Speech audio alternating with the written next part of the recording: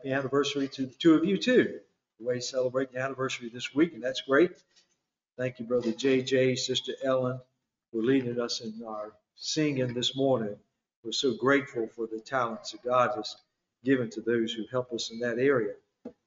This morning, I invite you to take your Bibles and turn to the Gospel of Luke, where we have been focusing on a series of messages I've entitled simply Follow Me.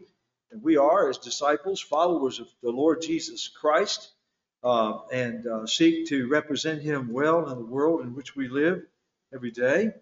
And so we're going to be looking at chapter 11 of Luke's Gospel, Luke chapter 11. We'll pick up where we left off. You know, there's something to be said about persistence as we face the obstacles and the challenges in our pursuit of the goals and objectives of our lives. I think we'd all agree that it sure beats the alternative, and that is simply just throwing up our hands, giving up, walking away without much effort and determination. Many of you, like myself, probably have been following the Olympics to different degrees, and I think probably the most dramatic, story developing in the Tokyo Games there in Japan centered around a young American gymnastics star by the name of Simone Biles. She is a very talented young lady, and she is yet living proof of that personal persistence and courage that has enabled her to overcome horrific personal trauma from the past. And also, here more recently, to be able to overcome mental health struggles that recently had her stepping out of the Olympic Games temporarily and then doing the unthinkable with the eyes of the world all riveted towards her. Is this young lady as she stepped back into the games towards the end, and on the whatever that bar is that I would break my neck on, she gracefully and elegantly demonstrated her skills and courage and persistence in achieving a bronze medal. And I just think that is so inspiring. We love to see those examples. We love to see those personal stories lived out before us. And so as we look in Luke's Gospel, chapter 11, the Lord Jesus is teaching His disciples then, and He's teaching you and me today, that effective kingdom praying calls for a measure of persistence. We have to be able to not only pour our hearts into our praying, but we must be willing to persist in our praying to receive the results and the fruit that the Lord talks about in prayer. Now, in the message last week, you may recall we looked at what we call the Lord's model prayer to disciples, in Luke's maybe condensed version of that in verses 1 through 4. And in that model prayer, Jesus gave His disciples and gave you and me what we call a pattern for praying that helps to guide us in our kingdom praying. If we follow that pattern, not that we pray that same prayer rotely, remotely, whatever, but to let it guide us in meaningful, fruitful praying. And so now, today, with the leading of the Holy Spirit and the aid of the infallible Word of God, I want us to look here in Luke's Gospel, chapter 11, and examine what our Savior teaches us about effective praying. I know if you're like I am, I want to get the most out of my praying. I want my prayers to count, to mean something. I don't want to just go through the motion of praying. My study is the only upstairs room in our house, and I just dedicate that as my prayer closet. And so when I'm mounting those stairs, going up early in the morning, it's just a sense of coming into the presence of the Lord. I find my soul, my spirit, actually yearning.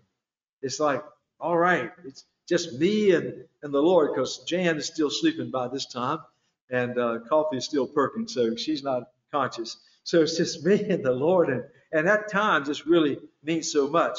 Well, Jesus is helping His disciples to see the importance of not just praying, but to pray with bold persistence. And that's what we're going to look at first as we begin to unfold this wonderful teaching by the Lord.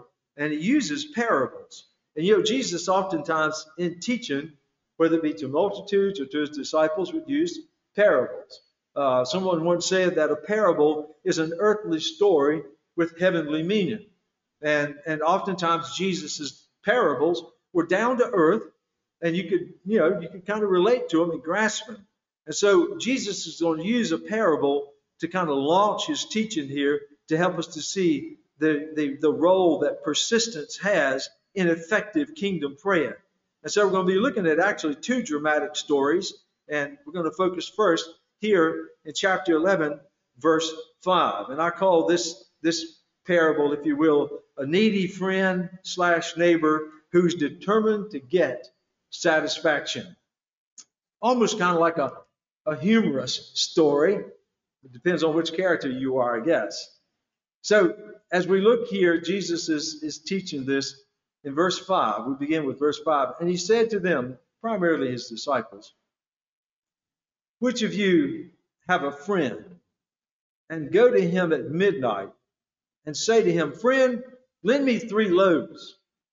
Now he's bringing his disciples into the story because he's almost like saying, which of you, if you found yourself in this predicament, which one of you would be going to your friend at midnight and knocking on the door and saying, hey, friend, or it could be neighbor, could be just neighbor. I hope your neighbors are your friends, but, it could be that. Doesn't have to be a close lifetime friend. Says, friend, loan me 3 loaves of bread. For a friend of mine has come to me on his journey, and I have nothing to set before him. And he will answer from within and say, do not trouble me. The door is now shut, and my children are with me in bed. I cannot rise and give to you. Almost like he's asking the question.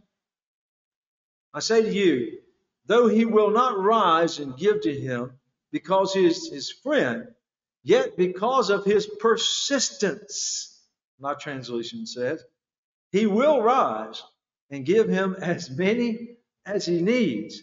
So as we unfold this story, just to appreciate the dilemma and the outcome, the neighbor is driven by a difficult situation. He's driven by a very difficult dilemma, but also with a social responsibility, a social duty, hospitality. You see, in that part of the world, and even to this day in the Middle East, and we discovered on our missions trips to Africa that hospitality is an important factor in the way that people relate to one another. It would be unthinkable for you to show up at a Kenyan's, when we were in Africa, home as a stranger, and they not welcome you in. And not only that, not just welcome you in, but try to serve you some refreshments, because we had to be very careful, because in that country, malaria was rampant and other diseases, and so we had to be very careful. And the people were so kind, they picked up on it, because I remembered one home, lady served us boiled eggs. You're safe eating a boiled egg because it's boiled in hot water, and then it's concealed. So we sat in her little thatch roof, mud wall, dirt floor hut and peeled and ate boiled eggs. And that was she went out of her way. She couldn't afford to be giving up all these eggs, but hospitality was important. And so the friend that is in need, he is coming and says, hey, look, I've got a friend that just showed up at my door. Traveling at night, as most people would in the hot sun, the Palestinian sun, would travel at night. So it's unusual somebody show up at your house after dark. And this friend shows up unannounced, and he's got to do the hospitable thing. There's no way that he could invite this friend from their journey, tired and hungry, into his home and not have something to serve him. And he didn't have anything. So he runs over to his neighbor's house, and you see the story unfolding. And he's beating on his door and says, hey, look, I need 5 loaves of bread, or 3 loaves. I've expanded it. His friend is initially unmoved, literally. Now, you're probably thinking, at least he could get up and go to the door, but from where he's laying in his bed, he's saying, I'm not getting up. And there's a reason, because if you read on, he says, because I'm in bed and with my children. You say, what's up with that? Well, in that culture, people, they had one room houses and they had one big bed. It could be a pallet or whatever, but you would lay in the bed and your spouse would be in the bed and then your children. I tried to vision that in the house I grew up in with 11 children. That would never happen. But anyway, we thought it was something to have to sleep 3 to a bed. But anyway, so this neighbor he responded, and he says, I'm not getting up at this time of night. What's the matter with you? If I get up, I'll shake Junior. And Junior will shake, Josiah. And Josiah will shake the baby. The baby will start crying. And then everybody will be up and down. And then it's on. I'm not going to get up and do that. But you'll see the needy neighbor's persistence, not just the friendship, finally moves the heart of this neighbor that he goes to. And it's interesting, that word persistence in the scriptures in the Greek is anadia, and it means shamelessness and insolence and audacity and boldness and impudence. He's not just politely peck, peck, peck. He's boom, boom, boom, boom. I gotta have the bread. I gotta have the bread. And so now please don't take this parable and what Jesus is teaching here and use that as a license to bug your neighbors to death. I just wouldn't suggest it. In fact, I wouldn't encourage you to try this in your neighborhood here in good old US of A, even in the South. You go beating on somebody's house door at midnight, they're liable to shoot you. I mean, especially in Davidson County. I definitely would do that. So it's not a license to bug your neighbor, but Jesus is teaching a lesson. Here's a great need, and there's persistence in his pursuing this need. He's not going to take an easy no. And had he simply politely given up initially and just said, okay, whatever, and walked away, we'll consider the consequences. Here, his weary traveling guest would have had to go to bed hungry. Not only that, this neighbor would have had to go to bed also suffering with shame and humiliation, thinking, oh my goodness, what will the rest of the community think that I had a neighbor show up late at night and could not feed him? Oh, what a terrible thing. So it was his persistent request. And as a result of his persistent request, not only was his pantry filled, restocked, his guest was able to go to bed with a full belly. And not only that, his neighbors that he went to could finally get back to sleep after they got the baby to quiet and the dog to stop barking. But Jesus continues on teaching about the importance of persistence. Now remind yourself, this is in the context of prayer, and we'll bring it around, so just hang in there. But Jesus was talking to people who so easily go to the Lord in prayer, and they'll make a request, and then if nothing happens, they'll just, oh well, God didn't want it to happen, that's it. And and God's up there saying, hello, is that it? Let's turn in your Bibles, hold your place in Luke's Gospel chapter 11, because I like to weave a thread through other teachings that the Lord gives on a very similar subject. So we're talking about persistence in the context of prayer, and I'm challenging you to think, even as we walk through these texts, are you a persistent prayer? Prayer. Do you pray and continue to pray and continue to call upon the Lord? Or do you just simply give up, lose interest? In chapter 18 of Luke, another very intriguing story, a parable, that illustrates the importance of not being a quitter when it comes to prayer, but being persistent. And some of you are probably thinking about scenarios in your own life where maybe in the past you said, oh, that was me. I shouldn't have stopped praying. Or maybe some of you are thinking with relief in your heart, man, I'm so glad I persisted, because you saw the fruit, the results of it. Okay? All right. So in chapter 18, verse 1, Jesus is teaching yet another parable. Then he spoke a parable to them that men always ought to pray and not lose heart, saying, there was a certain city and a judge who did not fear God nor regard man. Now there was a widow in that city, and she came to him saying, avenge me of my adversary. And he would not for a while. But afterward he said within himself, though I do not fear God nor regard man, yet because this widow troubles me, I will avenge her, lest by her continual coming she weary me. Verse 6, then the Lord said, hear what the unjust judge said. And shall God not avenge his own elect who cry out day and night to him, though he bears long with them? I tell you that he will avenge them speedily. Nevertheless, when the Son of Man comes, he will really find faith on the earth. Or he's asking the question, when the Son of Man comes, will he find faith on the earth? This poor widow's plight, you got to understand and appreciate in a cultural sense. In first century Palestine, in the Jewish culture, the Roman culture, a widow was in a bad fix. A woman who was a widow, number one, had virtually no rights. She had no social status, no power or even a legal advocate. And probably, as we see here, in this woman's case, was the victim of numerous episodes of exploitation. And now facing a ruthless judge who by reputation, how would you like to have this as a reputation? He was known as a man, a judge who did not fear God nor respect man. Whew. Sounds like some of the politicians we know.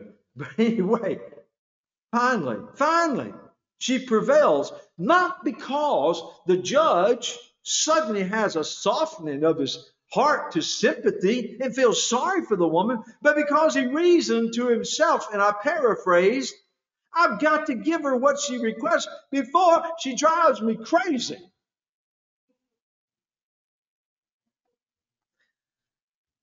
You know, we love our children and grandchildren. But you know, sometimes their persistence can wear on us, can Mama, can I have this? Can I have this? Papa, can I have this? How much further? Then 0.2 of a mile down the road, how much further now? So they got that thing of persistence down to an art. It's us, the adults, that need to learn a little bit more about persistence, because we understand that this widow's persistence is what changed the heart of this ruthless, hard-hearted judge. And finally, she prevails, not because the judge's stone-cold heart was turned to sympathy, but because he realized, I've got to do something or she's going to drive me crazy. Now, the main points of these parables is to teach God's people, his disciples, about the absolute importance of persistence in prayer. Our Heavenly Father responds to our persistent prayers. Now let's go back to Luke's Gospel, chapter 11, where we started out. And I want you to see some of the things that the Lord is teaching us here. The Lord is driving this thing home because he knows, it's not going to be that much longer. He'll be with his disciples. He understands that prayer is absolutely essential in the life of a believer. And he doesn't want them praying the meaningless, repetitious, hollow prayers of the Pharisees and the scribes and the Sadducees, and certainly not the mindless repetitions of the pagans. He wants them to pray real prayers that result in God's working. And so now as we look at chapter 11, go back to verse 9, Jesus continues and he says, I say to you, ask, and it will be given to you. Seek, and you will find. Knock, and it will be open to you. For everyone who asks receives, and he who seeks finds, and to him who knocks, it will be opened. So let's just look at that. When Jesus starts out that part in verse 9, see, we would just read right over a very important insertion. Luke captures it. When the Lord says, he says in verse 9, and I say to you. Now I want you to remember who's talking here. These words are coming from the lips of the sovereign God of the universe, the Son of God, who has manifested before his disciples his privilege and opportunity to talk to God the Father on a regular basis. And he emphasizes the fact that this promise comes with divine authority. Listen, if Jesus says, I say to you, he doesn't say, well, I've heard it said, or the prophet said. The Lord Jesus Christ is saying to his disciples, I, the Son of the living God, and he is, Colossians 2:9 tells us, he is fully God and fully man. And if anybody can speak with divine authority, who but the Son of God? And so what he's telling his disciples, he says, this is true because Jesus Christ is an expert in prayer. He daily communed with the Father in prayer during his earthly ministry. Now, he states the promise using three present imperatives. In other words, when you're reading that, when he says, ask, it actually is not just a suggestion. It's an imperative. He says, you do this. And he's saying it in the present tense of that verb. So he's saying, ask and keep on asking. Ask and keep on asking. It's not just ask, okay, that's it. But continue to ask, and it's a mandate. So he's saying, ask and keep on asking, it will be given to you. You'll notice that not only does he give these three commands in the form of an imperative, but they increase in progressive intensity. First, you start out by asking. And then you move to seeking. You're starting to look now. You've asked, now you start to seek and to inquire. And then, if not that, then the next step is to knock. Ask, seek, and knock. So you see the progression of intensity there, and they all repeat the promise that comes with it. So let me go back. And this is what it would say. Ask and keep on asking, it will be given. Seek and keep on seeking, and you will find.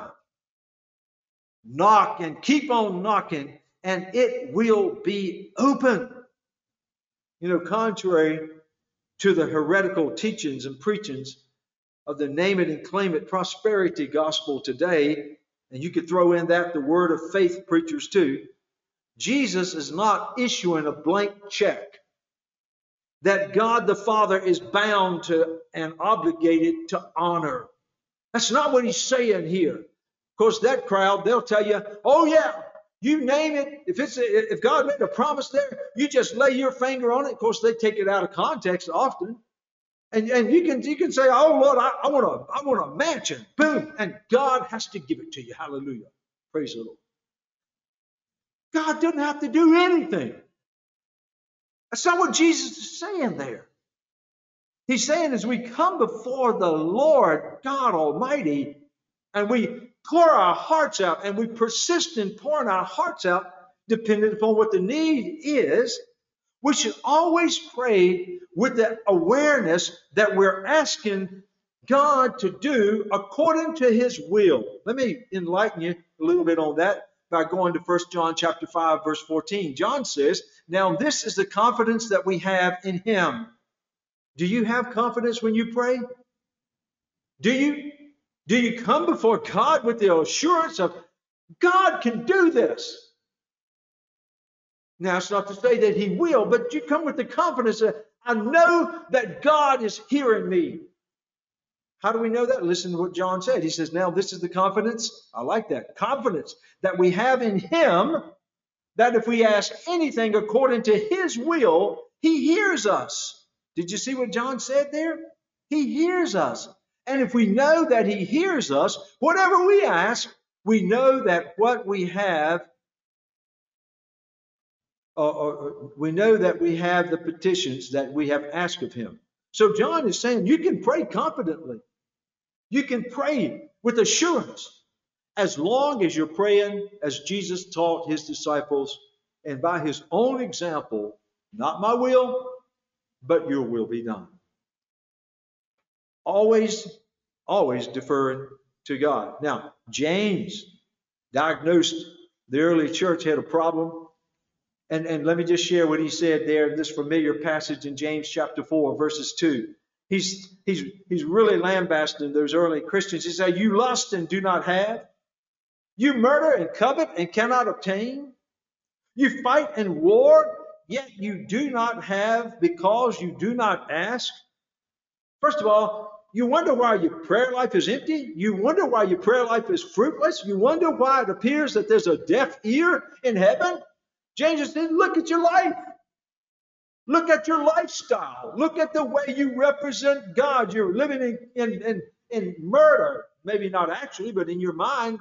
Jesus says if you think with anger towards someone, you're committing murder or lust. And he goes on to name all these things. You're fighting amongst yourselves.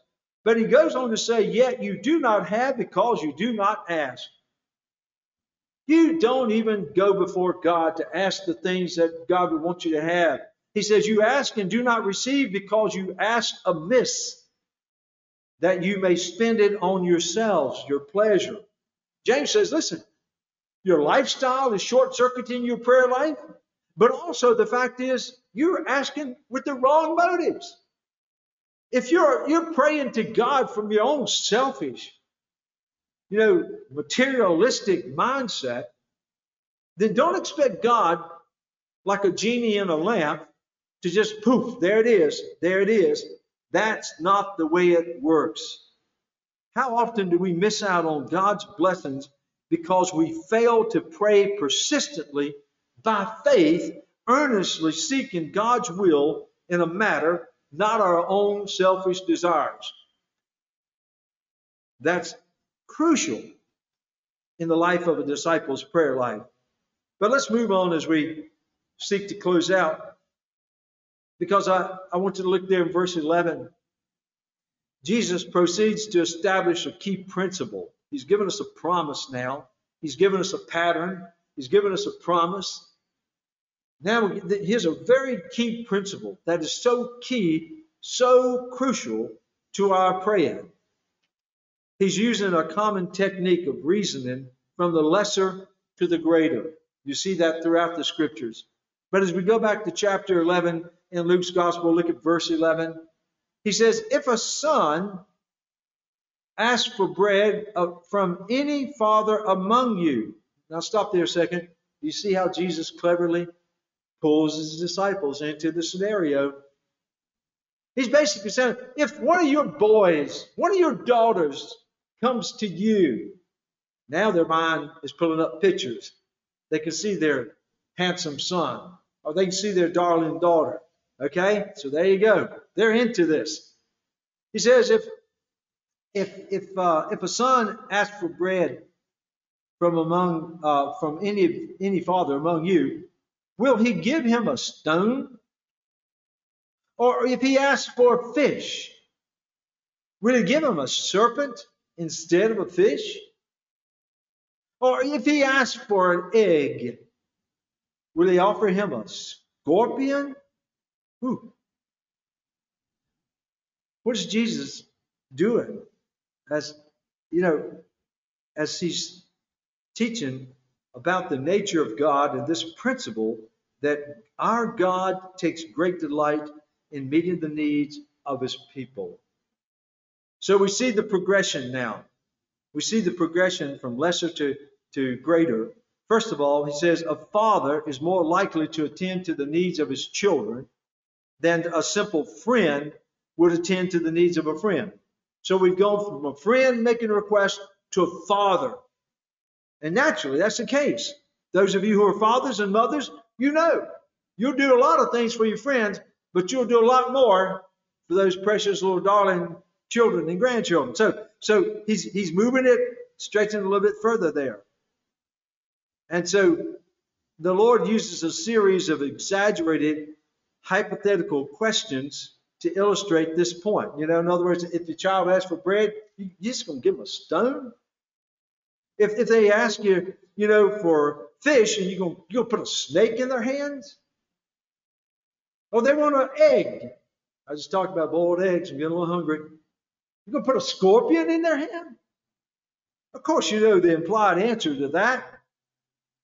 Even fathers who have a sinful nature know to give good things to their children most of the time.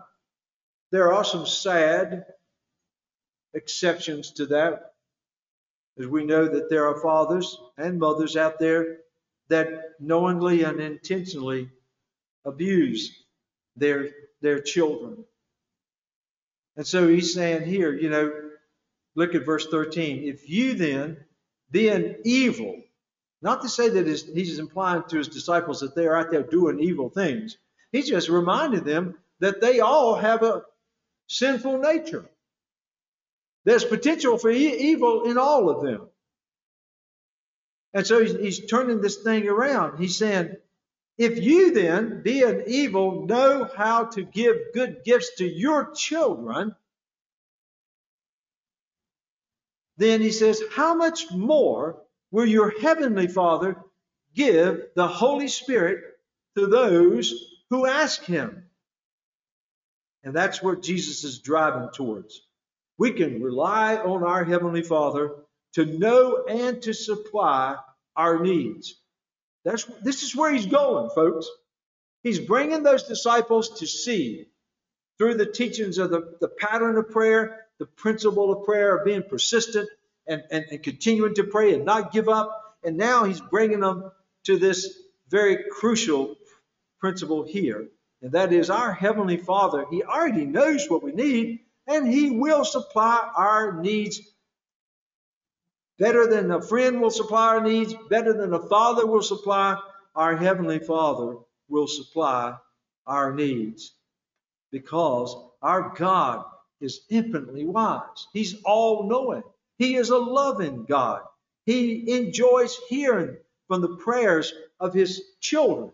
When we call upon God, it gives him great pleasure to hear us dependent upon him and trusting in him. I think about Psalm 84:11, where the psalmist says, no good thing does he withhold from those who walk uprightly. God will provide for us. He's not a stingy God, okay? Listen, our Father, he's sovereign, almighty God. He's not stingy.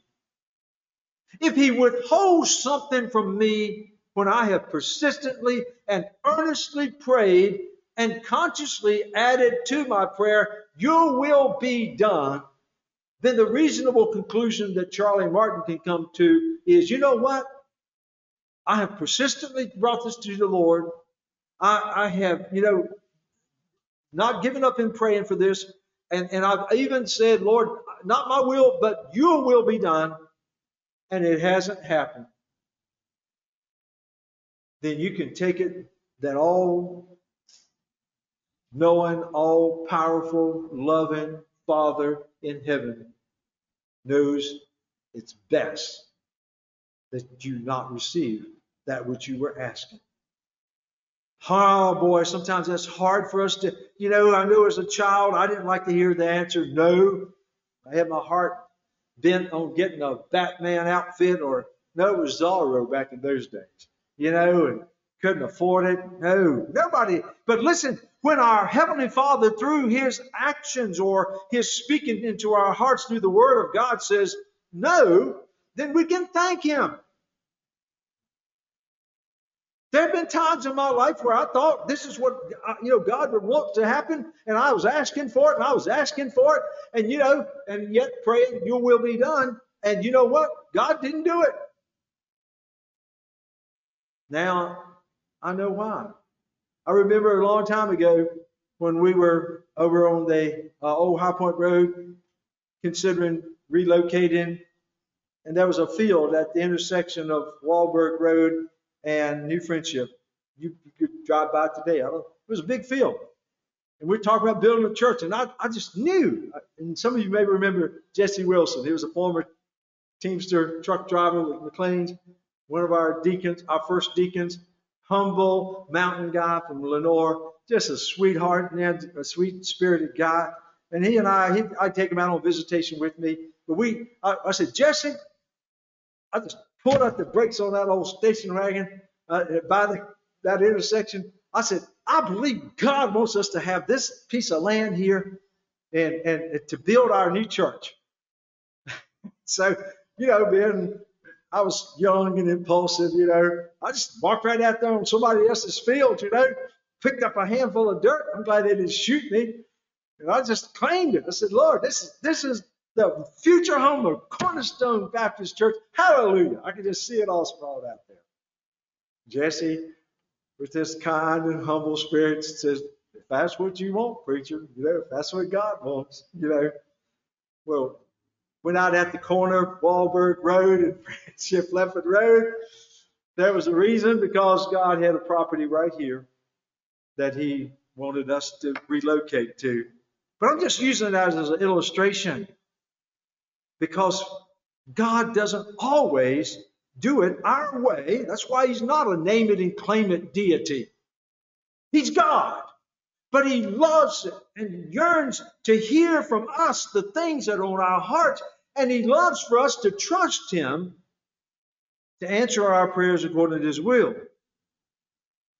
And you know what? Not only is God not stingy, he doesn't lack in ability.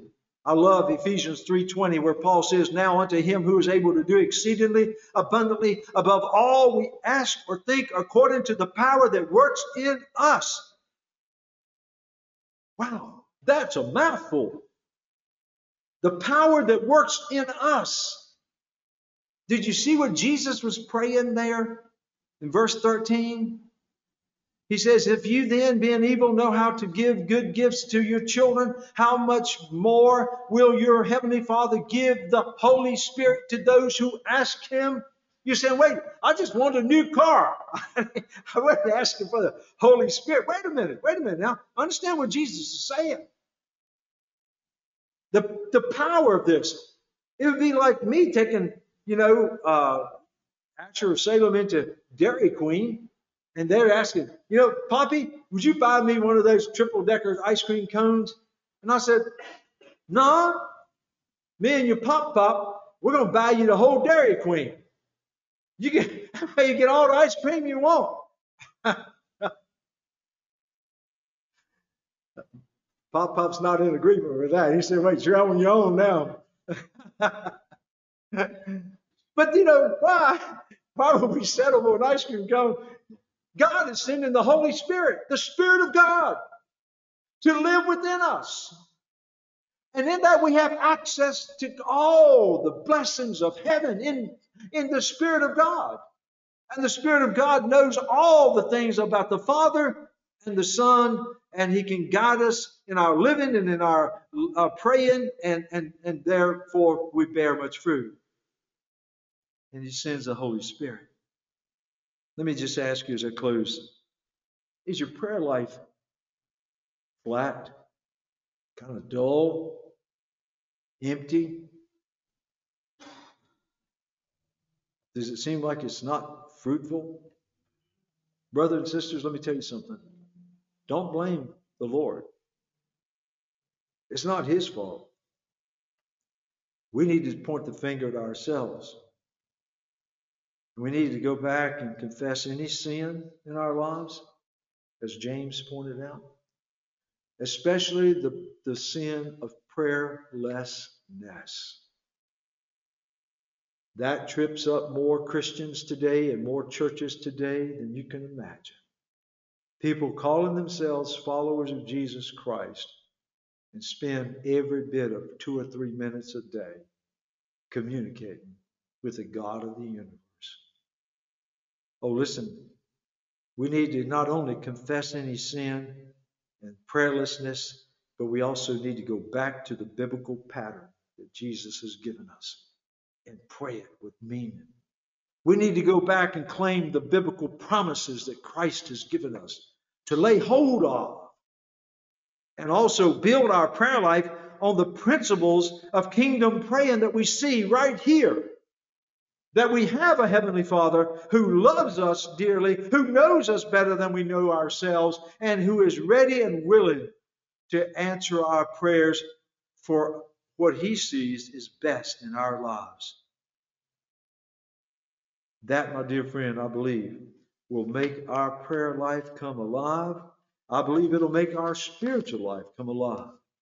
I'm thankful. I don't know about you, but I'm so thankful when it comes to the subject of prayer. Jesus was ready and willing to unfold it for us.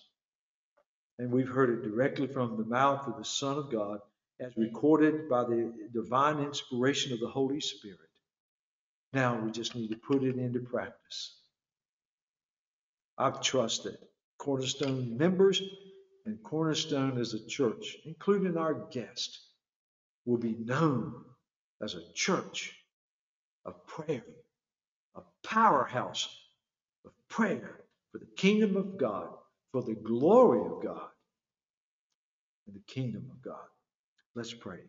Father, thank you so much for your Son, your precious, sinless, divine, and fully man Son, Jesus Christ, God incarnate, coming into this world and walking amongst sinful mankind and teaching these out of this world principles on how we live as citizens of the kingdom of God.